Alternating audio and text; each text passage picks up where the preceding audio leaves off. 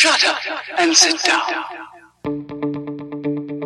Hey everyone, and welcome to One's Too Many, a podcast dedicated to helping veterans and first responders get through the struggles they might be facing internally or externally.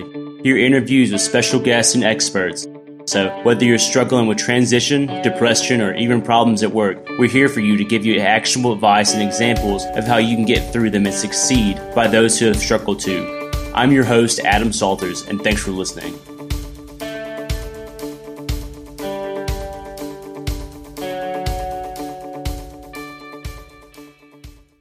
Hey everyone, and welcome back to One's Too Many, Episode 5.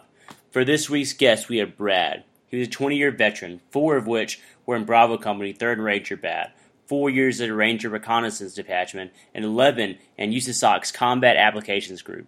Since getting out, he has spent time working on his music and working with different nonprofits. He plays in a band called Silence and Light, who are actually about to release an album, which all the proceeds from it will go to these 2 nonprofits. Please join me in welcoming Brad.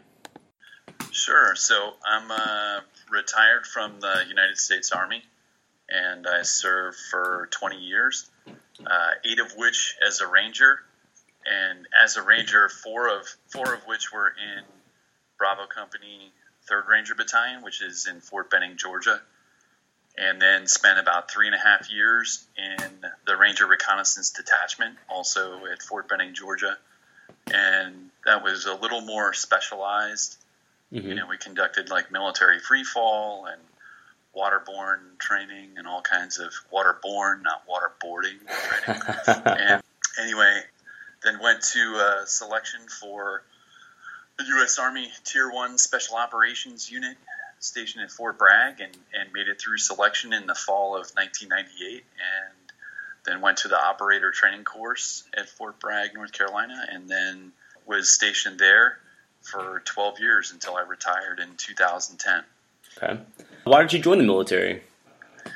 That's a interesting question, and it kind of goes way back. But I grew up outside of D.C., suburban Maryland, and my father was director of medical research at National Institute of Health, and which was a pretty demanding job. But in all of his free time, which was pretty much nights and weekends, he was a volunteer fire captain. And so I grew up every weekend, you know, going to the firehouse and seeing him interacting with his running mates. And there was something about the camaraderie that I just absolutely loved. And so originally I wanted to be a fireman. And about the time that I graduated high school in late 80s, you know, went to the firehouse where he had been a captain, and we have no job for you. So, you know, at 18 years of age, I was kind of like floundering. Well, what do I do now? I had, you know, been playing music and doing things like that, you know, for maybe 6 years or so. And that's ultimately what I really wanted to do. And so my fallback was, you know, be a fireman. And my fallback to that was I'll join the Army. And it just kind of came from out of nowhere. So went to the recruiter and, you know, got the runaround and basically said, you know, I want to be in Delta Force. The recruiter laughed me out of the recruiting station and said, well, you can't do that. You got to be something before that, like Special Forces. And so I told him, you know, okay, well, I'll be Special Forces. And he said, well, you can't really be that either. You got to be something else like a Ranger. And so that's how, you know, I came in with the Ranger contract. So you came with that plan in to do what you were going to do. Yeah, that was, you know, kind of with everything I do, I aim high, you know, and I want to be the best at everything that I do. So, you know, that was my mind frame. Was I had read a lot of books about Rangers in Vietnam and CIA in Vietnam and things like that, and it was super interesting to me. So, you know, I thought, well, that's the most risky, dangerous, high-speed thing there is to do. So that's what I want to do. Okay, no, absolutely. What was your job when you were in? I know you probably changed once you went through selection. My MOS pretty much stayed the same. So I came in as an infantry guy, 11 Bravo, and I didn't even really understand from the recruiter. You know, I was nobody in my family had been in the military except for way back. I had no idea what I was doing. So they could have signed me up for anything in terms of MOS. I would have had no idea. And at the time, they were probably hurting for infantry guys. So in the late 80s, early 90s, most people don't know this, but before Desert Storm, there were actually huge drawdowns in the military, and they didn't take hardly anybody. It was actually very selective just to join the Army. So if you had any sort of like drinking related offense, or if you had drug use or anything like that in your history, they didn't want you. Anyway, so they were probably hurting for 11 Bravo infantry guys. Maybe, I don't know. But that was in the spring of 1990. And then over the summer was when Desert Storm kicked off. And they basically, Desert Shield, which was kind of like the build up to Desert Storm. No, yeah. And they opened the floodgates and literally just let anybody and everybody in. Okay. A lot of people I've talked to said there was like a noticeable change from like the pre 9/11 soldier as opposed to the post 9/11 recruit. Did you notice a lot? Like, I know it's probably a little bit less the units you were in at the time, but did you notice a lot throughout the entire Army or military? Hard to say. I mean, only because by the time, September 11th happened, I was already in a special mission unit. So it wasn't, all the guys that I was seeing were people that had been, someplace else for at least 8 years, in general, and kind of a cut above the rest in terms of intellect and skill set and everything else. So I didn't really notice a difference, but I did notice a difference, just in the Army in general, going from pre 9/11, what it was like and what basic soldiering was like, to after 9/11, and it was very different. It was a very different Army. Absolutely. I've always wondered, what was September 12th, 2001 like for you? Well, I was actually home on September 11th because I was going to run our selection course the next day and was going to be traveling for that. So I was at home packing my stuff, making sure I had all the things that I was supposed to have, and was watching the Today Show live, drinking some coffee as it happened. And, soon thereafter, once I saw the second plane hit, was pretty confident that it was an act of terrorism, and called work, to see if I needed to come in. And, got told, I don't think I could reach anybody. So I got in the car and drove to work, and because they literally shut down because of the attack at the Pentagon too, they shut down all military installations. So there was this gigantic, probably 8-hour traffic jam just trying to get on post. And anyway, I got there at about 7 o'clock at night, I want to say.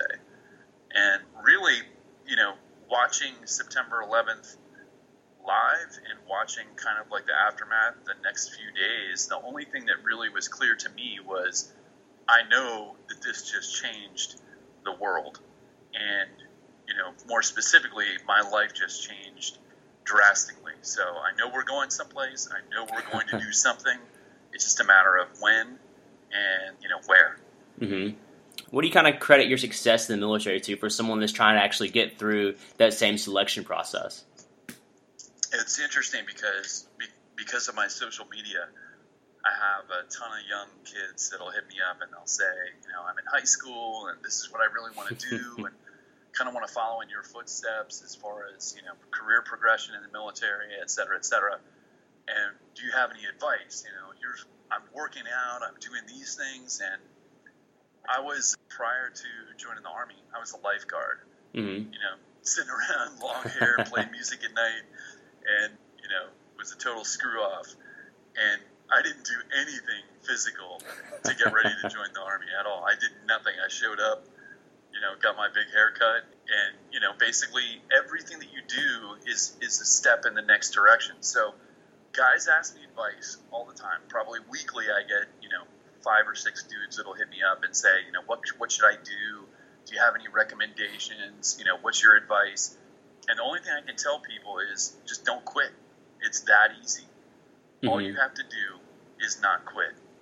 Yeah, absolutely. As always told, it's not easy, but it's very simple. Yeah, it's literally, I went to basic training. I went to infantry training right there at Fort Benning also. I went to airborne school. And by the time I got to airborne school, you started seeing people, it started to thin out. That's when kind of like the beginning of the attrition happened. And then got to the Ranger Indoctrination Program, which was basically like a 3-week kick in the nuts just to try and get people to quit. Yeah. And it just, we had a formation when the Ranger guys came down the street from the Ranger barracks to airborne school. Literally, dudes just quit all over the place. The guy showed up and they said, "Get in formation," and we all got in formation. And he said, "Who wants to quit?" 10, 9, 8, 7, and started counting off, and hands just started flying. Mm-hmm. And it was interesting to see, because I thought, why did you didn't even try, you didn't even give it a shot. You mentally took yourself out of the game before it even started, and that's something that I completely didn't understand. So, anyway, it's the only advice I can give people is don't quit, and you don't just go there overnight. You get, basic training is designed to take you from being a civilian, having no military experience at all, and getting you to be a basic soldier. Here are the things and skills that you need to learn and know. Mm-hmm. And so that starts to prepare you. And then you go to the next thing, and it prepares you a little bit more. And so nobody really goes from right off the street to, high-speed soldier. It's a long, long process. Mm-hmm. Okay, so you had to have the right mindset. Yeah, I think mindset is everything. And really, it's your goal. What do you intend to be? What do you want to be? And if you, with anything, if you want to get a high school diploma or you want to get a college degree, you just show up at college, you get, fuck it, and I quit. That's, I don't know, you work through, tough times to achieve your goal. Mm-hmm. In the community you're in, is suicide and depression a big problem, considering how many deployments y'all go through? Yeah, it's interesting, because the first experience I had with that was I finished the Ranger Indoctrination program, so this would have been April of 91, and showed up at B Company, 3rd Ranger Battalion. Mm-hmm. And when I got to B Company, the company was actually not deployed overseas, but they were doing a training exercise in Fort Campbell, Kentucky. Mm-hmm. And we had an NCO, his name was Sergeant Knight. I don't remember his first name now. But he was in charge of us, and they called that the rear detachment, NCO or whatever. So he was in charge of all the privates and everybody that remained back from the deployment for whatever reason. And I think within 2 weeks, he shot at his wife, thought that he killed her, and then turned the gun on himself and killed himself. So, within 6 months of joining the Army, I had already experienced that, personally. Here was this guy that, we listened to and, was kind of giving us guidance and everything else. And within, 2 weeks of getting there was kind of my first experience with that. Mm-hmm. So that was pre-deployment. There was no war going on. And I don't think that he was a Panama guy, so I don't think that he had jumped into Panama. He may have. Mm-hmm. I don't know, but that was kind of my first experience with it. And then after Mogadishu, there was a former teammate of mine, committed suicide, and that's kind of when things just started to pick up. Mm-hmm. So, yeah, it's I won't even call it a huge problem. I believe it's a leadership issue within the military to be able to identify guys that are struggling or have issues, have problems, and help them get help. Okay. And it kind of doesn't exist. It's not really the Army's goal. The Army's goal is to go fight bad guys and kill people, and not to rehabilitate soldiers. And anyway, I think that they need to put together a program or figure that out, how to identify guys, and also too, when you're a leader within the military at any rank, it's your responsibility for your guys' well-being. Mm-hmm. And I think that that's something that gets overlooked, because, here's a guy, you want him to deploy with you want him to be on your team, and he's struggling, and guys tend to kind of overlook that.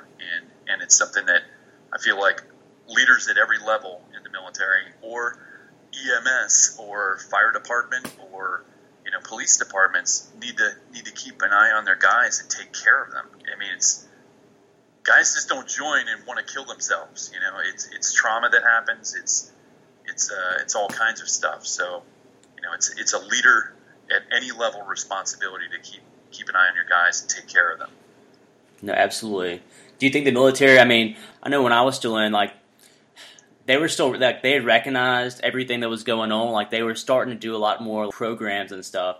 But we had a guy that ended up killing himself shoot my first year in, and that their response was to set us out on the this drill field in Fort Bragg for 5 hours in the wintertime, which I can't imagine helped anything. Did they kind of handle it in a different way where you were? Well, again, it's like I was kind of at the tip of the spear in terms of, war and deployment. So, as an example, when I was getting ready to leave Mogadishu after Black Hawk Down happened and everything else, the only thing that I got and that all of my mates got was the USASOC psychologist got us all in, kind of like a huddle and said, hey guys, don't let the bad guys win. And that's something that's kind of always stuck with me. And he elaborated slightly and said, you can take this experience and you can justify beating your wife. You can justify becoming an alcoholic or a drug addict because you've lived through this traumatic experience. But ultimately, that's letting the bad guy win. And I have echoed that to numerous people after that. But it was something that I felt I really kind of connected with. And, it was always kind of in my lexicon was, if I do something because I've lived through all this stuff or I've seen all this death or I've killed all these people or whatever it is, if I do something out of the ordinary, whether it's a family thing or, domestic violence or anything else, it's allowing the bad guy to win in the long run. And I don't want that to happen. I'm not going to let the bad guy win. So if I messed up, I'm going to fix myself, or I'm going to find out a way to fix myself. I'm going to ask for help, or I'm going to, talk to somebody, call a former teammate, do something. But that's kind of where it starts. Absolutely. I really like that mentality for it, actually. A little bit, when you get out, what was your one or two biggest challenges you went through? I think getting out, there are two things. If I was to give anybody advice on the transition from military to civilian life, it really depends on what you're going to do, right? So you could get out and you could be whatever, and maybe your job is very rewarding. But I think that part of it and part of the transition needs to happen when you're still in the military, right? One of the things that I would tell people is that I never 100% identified as, an operator or, just a special operations soldier. That's not 100% of me. That's a part of me. But I'm also a dad. I'm also a husband. I'm also a musician. I'm friends with people. I'm a son. I'm a brother. I'm all of these things. So if you identify while you're in the service with 100%, everything you do is, your job, then when you leave, that's you lose that. You lose your identity. You lose everything that you struggled and sacrificed to become, right? And so I would tell people while they're in the service or when they're an EMT or a fireman or a police officer that you need to identify with more than just your occupation. Because ultimately, when it comes down to it, you could be doing great things for America, but it's ultimately your occupation. So you need to be more than just your occupation. Okay, and then that kind of parlays into the transition out, which for me, ultimately, it was like finding my purpose. Right, you live in the military, you find you have this great purpose. You're fighting for America. You're defending freedom. You're fighting terrorism. Those are huge things. Or you're protecting people because you're a police officer, or you're saving lives because you're an EMT. Right? That's incredibly powerful stuff. And if you transition from that, then what important thing are you doing? How are you helping people? What are you doing? What are you doing for, and so you find yourself kind of lost. And I never really found myself lost because the job that I'm doing is still a part of like giving back to the community. and that's something that I found a lot of purpose in. So I've also done a ton of like fundraising for special operations charities, and that's given me like an incredible amount of purpose, knowing that I'm doing something to help to continue to give back to the community that I came from and that I love so much. So, that's something that I would recommend to people is how can you contribute back? How can you still stay connected with, the people that you loved and served with or, fought with or whatever? How can you continue to give back and help and find purpose? Mm-hmm. No, absolutely. I've been reading a book called Intentionality by John Maxwell that talks about that and finding your purpose and being like finding a way to be significant and to help other people. And so you think that really helps your transition?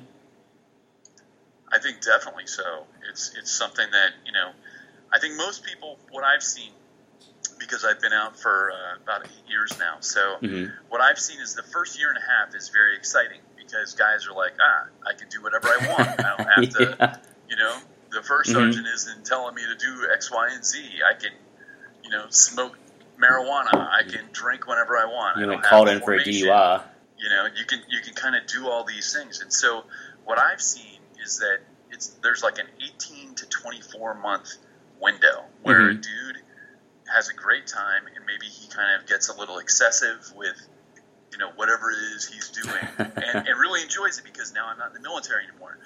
And then he kind of realizes, 18 to 24 months after that, man, this just isn't as important as what I used to do. And it's not as fulfilling and the people aren't the same and, all that kind of stuff. And I think that's a natural, kind of human emotion to, being removed from a situation or not being in the same type of job that you were in. And so anyway, I think there's a grace period of, 18 to 24 months. And that's when the kind of everything starts to hit.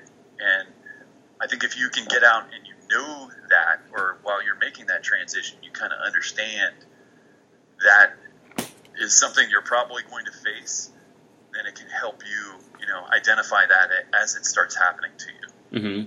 I know you talked a little bit about you're doing a lot of fundraising, different nonprofits. What are some VSOs, like someone going through that you would like recommend that have a good purpose and What do you mean? Like what are some good veteran service organizations out there that have been helping people throughout, say, the special operations or just the regular army besides? We have all heard about Wounded Warrior. We've all heard about different organizations like that. But is there any ones that we don't know too much about? Like I know I've been talking to a couple from like the Honor Foundation to help transitioning SEALs and the Raider Project and stuff like that. There are two that I'm choosing to support currently through what I'm doing, which is playing music, but basically releasing an album in October, and the proceeds from music sales will go directly to two different organizations. One is the Marine Raider Foundation, and that's kind of like monies that directly go to families, when someone's killed in action or killed in training. So, there are folks that can't afford to go stay in hotels, while there are funerals and other arrangements or memorial services or afford the plane tickets for all 16 family members or things like that. So they do a really good job of directly helping out and compensating family members. And the other is Warrior's Heart, and that's a physical facility that was founded and started by a buddy of mine, former teammate of mine named Tom Spooner, who is kind of legendary within the community for the number of deployments he's got and everything else. But it's basically for first responders. It's for not just veterans. And it's a physical facility that kind of treats the whole symptom and issue of post-traumatic stress. So what you see usually, I won't even say usually, but a lot of times you see within guys that are struggling with post-traumatic stress, there's some sort of substance abuse issue. And so they treat that first and then kind of start with treating the post-traumatic stress and helping guys learn coping mechanisms and things like that. But if you're trying to numb your pain by using drugs or using alcohol, it'll only last so long, and then it comes to a head, and it really clouds your judgment, and it makes you make really poor decisions. So anyway, that's the two organizations that we're electing to support with sales proceeds from the music we're selling. Okay, fantastic. You're just talking about the music you play. What kind of music do you play? So it's a band called Silence and Light, and again, it's just kind of taken off and all formed, and we're in the middle of writing and recording. In October, we'll go and record with a huge former veteran producer named Josh Goodwin, Gudwin. But if you check out his discography, it's pretty insane. All the folks that he's worked with and helped, kind of make their music the best. So he's behind the project also, and again, that'll come out in October, and we're taking 100% of the sales from the music and contributing that to those two organizations that I just spoke of. Okay, that's fantastic. Do you think that, I guess, your experience in the military kind of affect like what kind of music you play? So what we're playing is basically, I don't know, it's like a conglomeration of all of our influences, and all of us basically have a lot of the same influences, which comes, from grunge, it comes from heavy metal, it comes from rock and roll. So if I was to define it, it's kind of Alice in Chains like, in that, there aren't a lot of happy, feel-good songs. At the same time, it's not just gloomy, sad music. There's some harder driving stuff, there's some softer stuff, so it's diverse. Okay. Kind of wrapping up on time a little bit. I know you got to go. For the people who are listening to you, how would they go about following what y'all are doing? I assume that you have a Facebook. How would they go about like purchasing your album? So it'll hit Spotify and iTunes and all the digital media places that you would normally buy music. Hopefully nobody just dumps it on YouTube. So it forces people to buy, and by buying a song, you're contributing directly to these charitable organizations. So that's a good thing. My Instagram is kind of like the main hub right now, just because we're still kind of standing up the whole business side of things, which is a website, Silence and Light Music. It's also going to be a Facebook. I think we've stood up the Facebook page. We just haven't started dropping content in there. So, my Instagram is jbradford_official on Instagram, and that's kind of where you'll see all the news and everything else right now. Other podcasts that I've done or that we've collectively done, some video stuff, some former military pictures and things like that, and also just a whole bunch of other good stuff. So that's kind of where everybody can check things out right now until all the other pieces and parts get stood up. Okay. I'll definitely make sure to put that up on the show notes just so everybody can see. And I always ask this an ending question. If you could give like 3 pieces of advice to someone who is struggling in our community, what would they be? It's tough, because I've never personally been in such a dark place. So I can't really fully understand, but I would say reach out and connect with somebody, and just tell somebody that you're struggling, because, you come from a community where people want to show their strong side only, whether, you're a police officer or a fireman that's seen a lot of crappy stuff. I think it's just very important to reach out and tell somebody that you're struggling. It could be a family member, it could be a teammate, it could be anybody.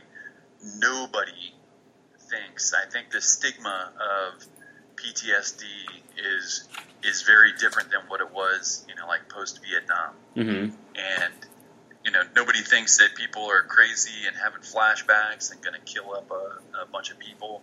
I don't think that anybody thinks that, nor do I think that they think it's weakness.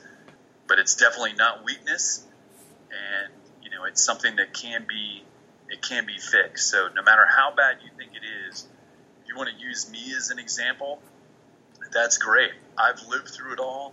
I've burned all 9. If I was a cat, I've burned all 9 lives, no doubt. And seen some really dark stuff, lived through some really dark stuff, lost tons of friends, lost tons of teammates. And if I can do it and I can be okay, you can do it too. So let somebody know, number one, and then as you start the recovery process, find that purpose, find what that thing is that you can love and put a lot of time and energy into, that's healthy and creative and positive. Okay. Well, fantastic, Brad. I really appreciate you coming on. And thank you for everything you're doing with our community, with the different fundraising and everything. And we definitely hope to have you on pretty soon. Or have you back on pretty soon. Thanks a million. Thanks for the support, man. All right. Well, I hope you have a great day.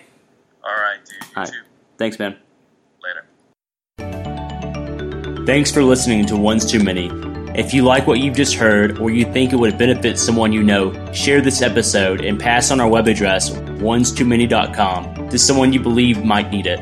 And please leave us a positive review on iTunes so we can continue to spread our message. Be sure to check out our website for previous podcasts and check us out on Facebook at One's Too Many and Instagram at one's-too-many_official. This has been Adam Salters, and remember, you matter, you've got this, and you're not alone. Thank you.